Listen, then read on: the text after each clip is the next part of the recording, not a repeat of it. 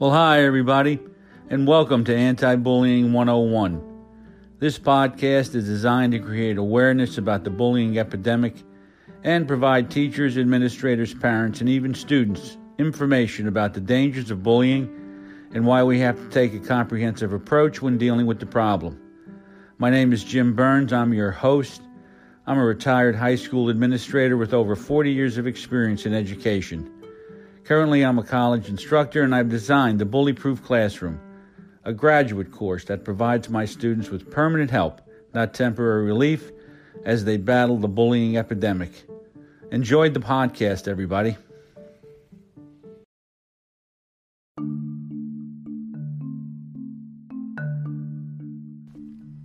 I wrote the new 3 R's in education, respect, responsibility, and relationships, 15 years ago. At the time, it was difficult for teachers, parents, and administrators to buy into this philosophy. With the events over the past many years, I believe that this book has more meaning now than ever. I'll be sharing chapters of this book during the next 10 episodes of Anti-Bullying 101 with commentary, and ask that you take a good hard look at the state of society, education, and our culture, and consider what you hear, and use the philosophy to facilitate change.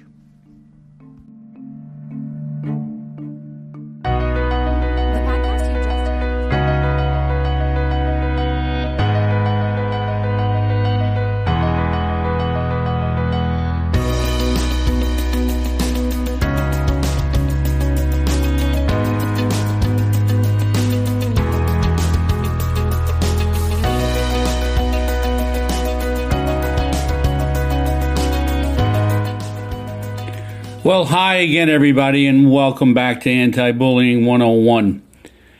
We're in the process of covering Chapter 5 in the new 3 R's in education.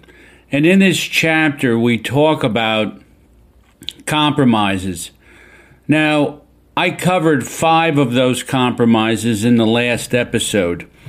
Right now, I'm going to be covering compromises 6 through 10.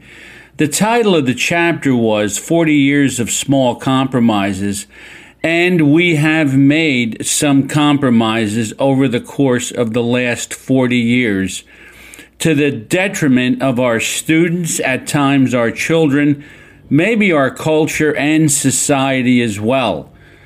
So as I go through these, I'm going to be doing a little bit of reading, but I'm going to be doing a lot of commentary for you to get a feel for this, because this is something that's critical to understand as we move forward. It is the little foxes that spoil the vine. And when we make small compromises, it doesn't take long before those small compromises become bigger. It's almost like drinking a milkshake every single day. You may gain, a few ounces initially, but when you begin to look at the overall effect of poor diet in your life, what happens is you realize that at the end of a year, you may have gained 50 pounds just from one small compromise. So listen in as we begin to go over compromises 6 through 10. Everyone has plenty of reasons for their behavior, but there are no excuses. At the time of this writing, there was a show that was on TV called Court TV, and I believe it's changed. It changed several years ago to something that's called True TV. But they actually allowed cameras into the courtroom, and you could actually watch court cases right on TV. And when I was watching these many years ago, 15 years ago, I used to love listening to the defense attorney's arguments. I used to enjoy listening to how he would come up with all kinds of excuses to explain why the person on trial committed the crime. The defendant could have even confessed to the crime and the defense attorney would still find some circumstance that caused the person to commit the crime. In essence, to excuse the crime. Now, one of the shows I watched had a 15-year-old kid named Christian Pittman on trial for killing his grandparents 2 years earlier. This young man shot his grandparents in their sleep at close range with a shotgun, put the leash on the dog, walked out of the trailer that they lived in, doused the trailer with gasoline, lit the trailer on fire, got into the grandparents' pickup, and drove away. Now, this trial went on for weeks, and I watched most of it. I watched most of this trial. And as the defense attorney was beginning to run out of ammunition, he decided to play a card that was very common. And it was used to help excuse the behavior, excuse the deviance that this young man exhibited. The defense attorney contended that the reason this boy committed this heinous crime was because he had an adverse reaction to Zoloft, which was an antidepressant, and still is an antidepressant drug. And he was taking it at the time. Now, I sat on the edge of my seat and waited for the verdict. I was thinking that if a person can be found innocent for murder because of a medication issue, anyone can get away with anything. Now, the bottom line here is the prosecuting attorney said Zoloft is not on trial here. This has nothing to do with Zoloft. It has to do with the crime that this kid committed. And sometimes I get amazed at how family, environment, genetics, medication, or lack of it can be used as an excuse for behavior these days, which was 15 years ago.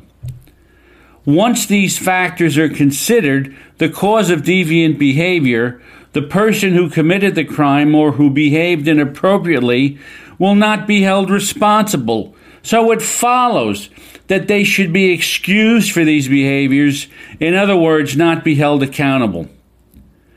Ultimately, people should be held accountable for their actions, and consequences must be imposed. And by people, I could easily be talking right now a child that's 5 years old. A consequence, a solid consequence, the only thing that will stop negative and deviant behavior, such as talking back, not completing homework, bullying, lying, speeding, sexual harassment, stealing, rape, murder, etc. The only thing that stops deviance is consequence.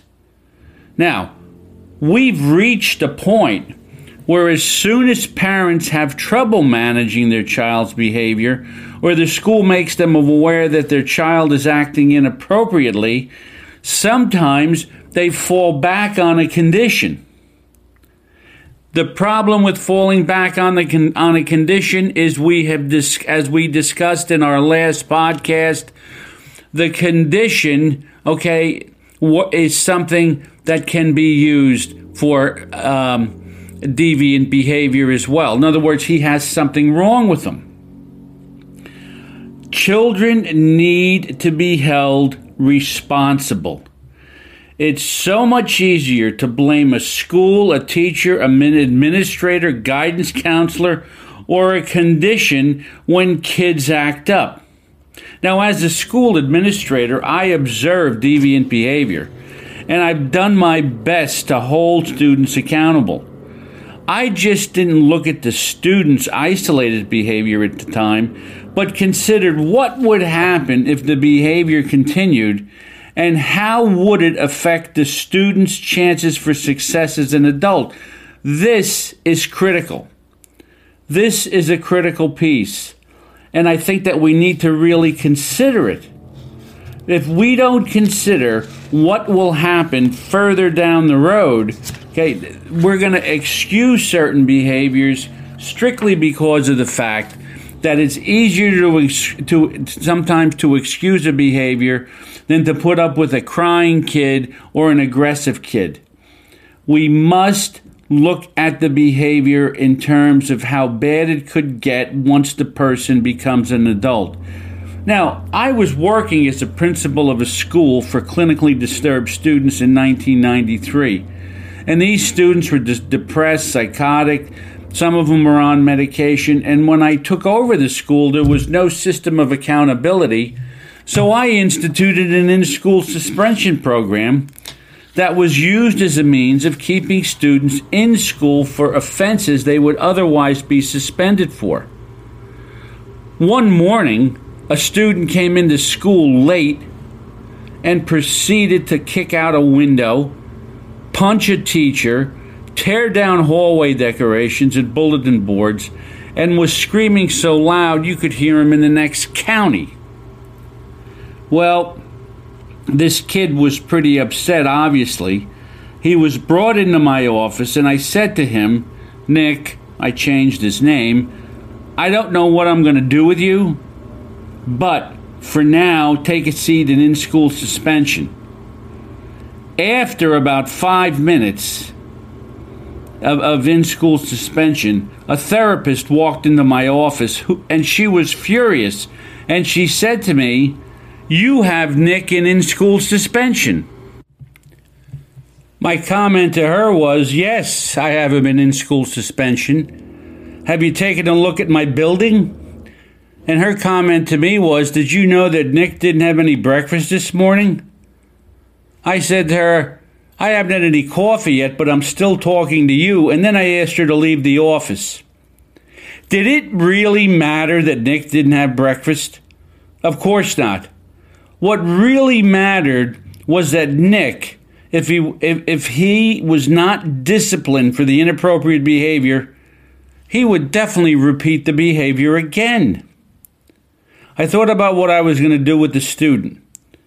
Well, I knew that he had to be suspended, but I also knew that I had to begin to work on developing a relationship around Nick's behavior so that he wouldn't repeat it again. So at about 10:30, I walked down to in-school suspension, and I brought a bagel and an orange juice. I told Nick that he should have breakfast before he comes to school. But if he didn't, he should come into my office and I would get him something to eat. Now, Nick had to be suspended for 10 days. Police charges were filed. He had to write a letter of apology. And had there been reason for his unreasonable behavior, had there been reason for this behavior? He had a reason, but having a reason wasn't an excuse for what he did. If I had bought into excusing his behavior because he was hungry, Nick would have gotten away with what happened. But I didn't. I imposed consequences. Nick's behavior changed that year. He tried to raise the bar with his angry and violent behavior, and I decided to raise my bar with consequences. It not only worked for him, but the school took a real turn for the better with the student body realizing that this type of behavior wasn't going to be tolerated. These are the things that I talk about. I really believe that this is a missing piece in dealing with deviance. At times we can be too compassionate and understanding, and we lose sight of the fact that everyone must follow the rules. And that includes rules of a family, a school, society, a job. And if we continue to allow everything under the sun to be excused and decide that consequences are for the birds, then we can expect our problems with inappropriate behavior in school and deviant behavior in our society to continue and get worse. This is something that I've spoken about on more than one occasion. If, in fact, as a parent or a teacher, you don't discover the correct consequence for certain behaviors, the behavior will continue. And that includes bullying, disrespect, irresponsibility, whatever the behavior is that you want. You have to ask yourself, what consequence will work with this kid? We almost have to have an individualized behavior management program with consequences that work. This will change the way behavior is in school, society, and in the home. The next compromise that I have is, can you handle the truth? Everybody has a problem with the truth. I don't mean we should walk around lying all the time, but we're always afraid of hurting someone's feelings or becoming entangled in some sort of confrontation with some person. You know, the bottom line is, if you're speaking the truth, you're on solid ground. Sometimes we're concerned about someone's reaction, so we bend the truth and poke around trying to figure out what that person wants to hear. You've heard of that, I'm sure. Politicians tend to do that quite a bit. It really starts to become a problem in personal relationships when couples are afraid to make their desires known for fear of a breakup or a divorce.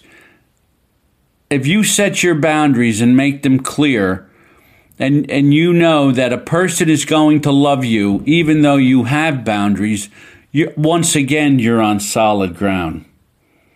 People can have a problem with the truth on the job, like when a supervisor might worry about an employee's reaction to a poor performance evaluation. Somebody's the boss, they make some constructive suggestion, the employee reacts, and all of a sudden the supervisor's frightened of the employee. In education, a teacher might be worried about a student or a parent's reaction, and then could easily award grades that are not in line with the student's performance. Many years ago, my high school guidance counselor called me down to his office and pulled out my grades. And he said to me, "What do you want to do when you get through with high school?" I told him that I didn't know. And then in the next breath, thinking that I had to tell him something other than the truth, that I wanted to be a bartender because we owned a bar, I told him I wanted to be a lawyer. "A lawyer," he said, pointing to my grades. "These are not lawyers' grades. If I were you, I'd start thinking about doing something else." I walked out of the office and I wasn't the least bit upset. Didn't bother me at all. I didn't even think about going home and telling my dad that my guidance counselor said I wasn't smart enough to be a lawyer. I never said one word to my father. You know what? The guy had actually told me the truth, and the truth really did set me free. I started to look honestly at my abilities and was able to acknowledge that I hadn't worked hard or put my best foot forward academically for my first 3 years of high school. I started to think about my future realistically. My guidance counselor made me take a good hard look in the mirror and come to terms with my abilities and my attitude. He told me the truth, and I appreciated that. Well, part of the problem was my dad wanted me to go to college, and you've all heard the story. I applied and I went. Yeah, and I got into college, never thinking I would. My freshman year in college, I had a 1.1 cumulative average, and I was on the verge of getting thrown out of school. That's the way it worked. I had to begin to rethink my efforts once again. The other thing that comes with this is the idea that we have come up with a line that says, "I like you, but I don't like your behavior." Let's face it, folks. Certain behaviors are unlikable, and the person that exhibits them may be unlikable as well. And my suggestion here is to come clean with the fact that you may not like a kid or a person. because sometimes we get treated with such disrespect by kids it can be sickening. And ask yourself if you would want to hang around with a person that treated you that way as an adult, and you know what the answer would be. The bottom line is we have to speak the truth. We have to make people aware of the truth, and we have to be prepared to have what I call productive conflict. Kids have to hear it. I had one kid come into my office many years ago, and I asked him what he wanted to do for a living, and he said he wanted to be a doctor. And, you know, I took one look at his grades, one look at his board scores, and I knew right off the bat he wasn't going to be my doctor. I had to tell him the truth that his efforts, his grades, and his board scores weren't enough. And he better go take a look at what the requirements are for pre-med. Because with that in mind, once he realizes what they are, maybe he could begin to work a little harder. The truth does set you free. And we have to speak the truth. And we have to tell the truth. And we have to do it in a kind way. Kind, considerate, and caring way so people understand exactly where we stand, and they then can either modify behavior or work harder in order to have a relationship with us or me, okay, and they will be able to realize what type of effort they have to put in order to do well. We have gone through a process today where we have inflated grades beyond measure. This grade inflation is something that needs to stop, because kids will discover just how smart or how much ability they have down the road. They'll discover it. The problem comes in is they discover it too late when they believe that everything is going great and they think that they're smarter than what they really are. Tell the truth. The compromise is we don't tell the truth. We have bent the truth or given kids an idea that they're smarter or more well-behaved than they really are. Illustration 8, who will parent the parents? Well, the interesting thing is, I look back at my childhood, and I remember how my grandmother, on my mom's side, spent time at my house. To this day, she's still the sweetest old lady that I ever met. And I was in an afternoon kindergarten program, and my grandmother took care of me during the mornings. Every morning I would wake up, and she was sitting in a big chair right next to my bed.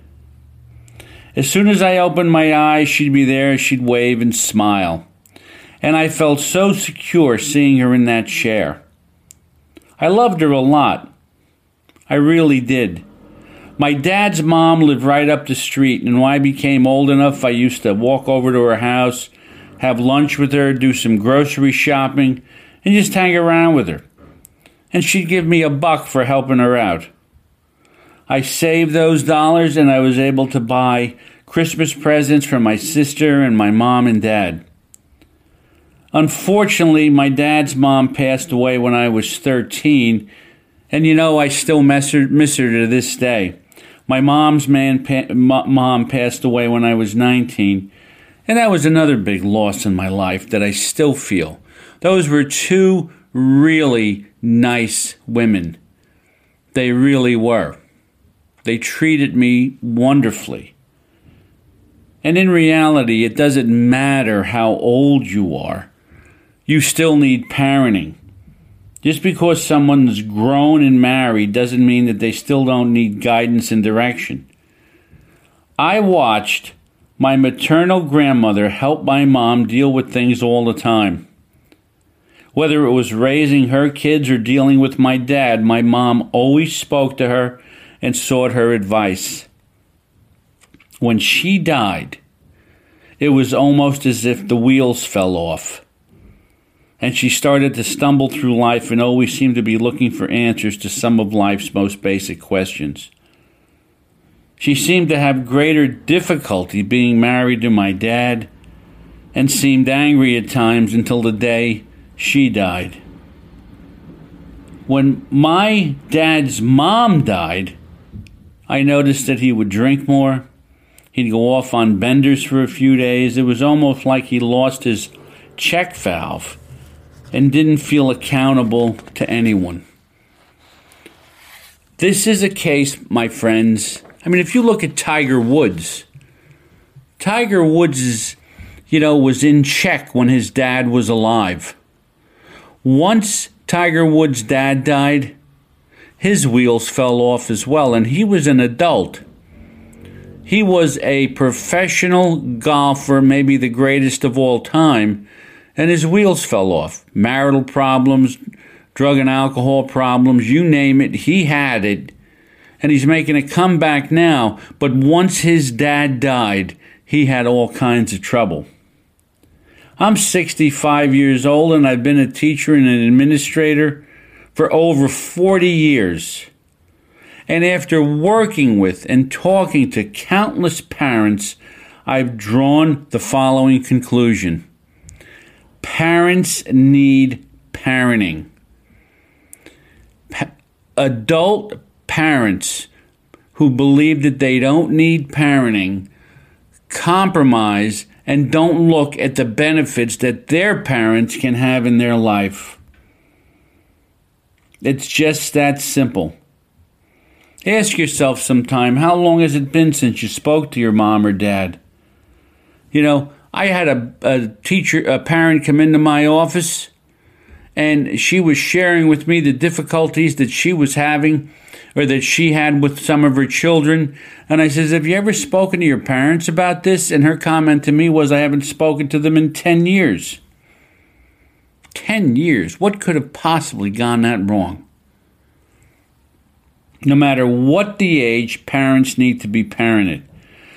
Some individuals who have a poor relationship with their parents lose their grip on right and wrong behaviors and have tremendous problems trying to figure out some of life's most basic problems. It is something that we need to look at. We need to really take stock of. When the phone rings, when your cell phone rings today, and you see that it's your mother or your father, do you take a deep breath and say, oh no, not again? Or do you say, good, I'll get to talk to mom or dad? It is a known fact that if a person has difficulty with their parents, they're going to have difficulty dealing with their own children. Parents are a human resource that all adults need, and we should work and try and discover ways that we could have a better relationship with them. I know sometimes you can't forget what happened when you were a kid, but you need to, and you need to make sure that your parents know, that they know that it means a lot. It means a lot to you to have them as parents. There's a song called Old Man by Neil Young. It doesn't mean that much to me to mean that much to you. Don't ever let your parents begin thinking that, because the pain that they will experience as they grow older will be more than they can bear. Parents need parenting, and we need to step in, and we need to realize that. And if you're working with kids in school today, realize this. The young parents that you work with have who have their parents. And if they're having trouble with their parents, do yourself a favor and try and become aware of it and do what you can to help them mend that relationship, because it'll make your job much easier moving forward. Sometimes we don't appreciate some of the things that our parents actually do. My dad, this is illustration 9, which is life-changing words from a father. Sometimes we don't realize the tough upbringing that they had. We don't. Sometimes we have difficulty realizing, that what their life may have been like. If you were like me, my parents lived through the Depression. My father was in World War II. He had all kinds of difficulty. He had trouble with his mother. He had trouble with his father. He had trouble with, with my mother. All kinds of problems ensued. My dad was hypercritical.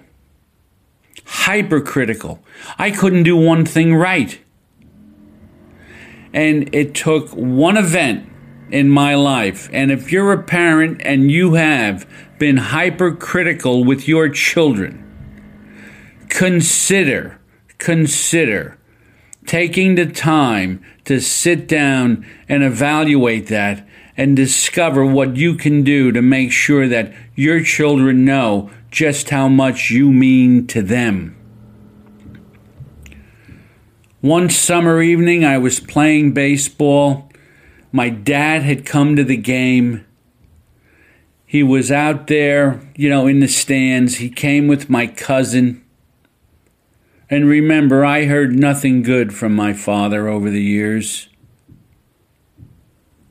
I had a tremendous game. 3 hits, drove in the winning run, threw guys out at second base as a catcher. Unbelievable game. I went home with my friends. My father took my cousin home.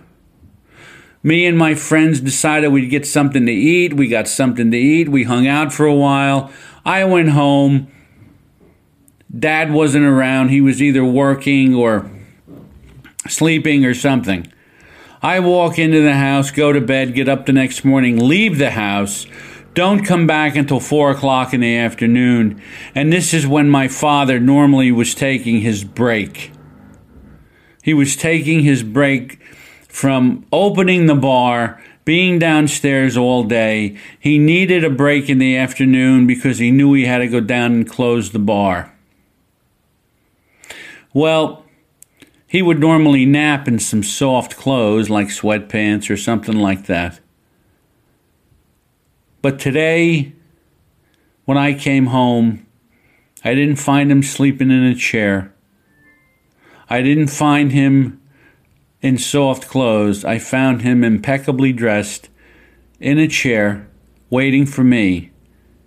And when I walked through the door, he ran over to me and he said to me, "I was so proud of you last night." And you want to talk about an event that, in my mind, made history. You want to talk about an event that knocked the scales from my eyes, and I saw my father for who he really was, and he was a kind gentleman who just had it tough. Am I excusing his behavior? Of course not. But he did his best at that point to try and mend it. And we have to look at our parents, and we have to begin to realize who they are, what they are, where they came from, and sometimes get a better understanding of the difficulties that they have. That comment my dad made to me, "I was so proud of you last night," sticks with me to this day, and I've told you before, I'm 65 years old. Let's make sure we take a good hard look at who our parents really are and do what we can to appreciate them as they grow older, because you can't turn back the clock. All you can do is try and survive some of the difficulty that you had or that you had with your parents, and begin to heal from it. And begin to forgive, even though I know it's very hard to forget. Compromise number 10, ladies and gentlemen. Fear is the greatest motivator. Kids don't fear anything today. At all. I'll say it again. I never wanted to go to college. I never thought I was smart enough. And, of course, my father had different ideas for me. He told me I was going.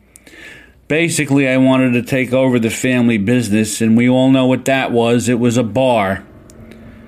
After all, in my senior year in high school, I was taking classes like Chinese literature, wood shop, and any other elective I can get my hands on. And how would any college accept me? I made a deal with my father that I'd apply to 3 colleges, and if I got in any one of them, I'd go.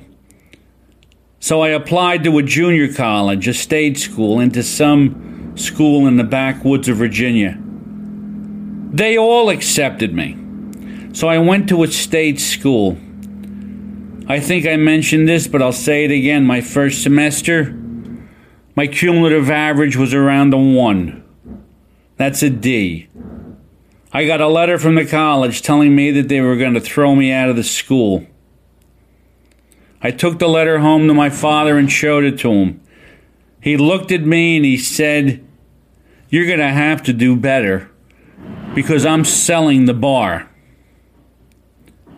Well, I ended up graduating from college, and with a lot of help from a lot of people, with a 2.9 GPA, and if you do the math, that's a lot of A's. What motivated me? Fear, with a capital F. I had to do it. There was no safety net. Yeah, I was afraid, scared, and a lot of other things, but you know what? I did it. I worked with a great psychiatrist one time, and he made the most unbelievable statement to me that you could ever imagine. He said, "Jim, before you can really discipline a kid, before anyone can be disciplined, there has to be a healthy fear." And he didn't mean a fear of physical punishment, but a fear of disappointing someone, or maybe even a fear of a strong reaction. I think the word that's gotten lost most today is respect. And you know, I'll usually respect what I fear. Do kids today have a healthy fear of adults? Do they respect adults or one another? Kids today believe that they can say and do what they want when they want. And it's time to begin to instill a healthy fear again into our kids, and to make them shudder at the idea that they might disappoint someone. I'm sick of apathy. And believe it or not, if it wasn't for fear, I wouldn't even be writing these essays right now. 10 compromises in Chapter 5 of the new 3 R's in education. We're revisiting it with these podcasts right now. My name's Jim Burns. I ask that you consider some of the things that are being said in these podcasts and really take into consideration what you can do to facilitate lasting change. I'm going to put the book up in the episode description. Anyone who would like a copy of it, please download it. I'm going to put my store back up on in the episode description. I ask that you shop there for your anti-bullying and behavior management needs. And I'm going to ask that you please donate. Donate. It's there. These podcasts don't run themselves. They take time, energy, and at times money. My name's Jim Burns. I am in New Jersey doing this podcast. If you heard some rumbling in the background, I'm having solar panels installed on my roof so that I can conserve energy and lower my electric bill. So I apologize if you heard some rumbling that was going on. The weather is a little bit cloudy today here, but the day is still good. It's a wonderful day. And I said to my wife, Pat, this morning, I'm vertical, meaning I'm standing up, and that's a good thing. The day's a little cloudy, but things are all good. And I'm letting you all know, please remember that you need to carry your own weather around with you. Once again, my name is Jim Burns. Thank you for listening to Anti-Bullying 101.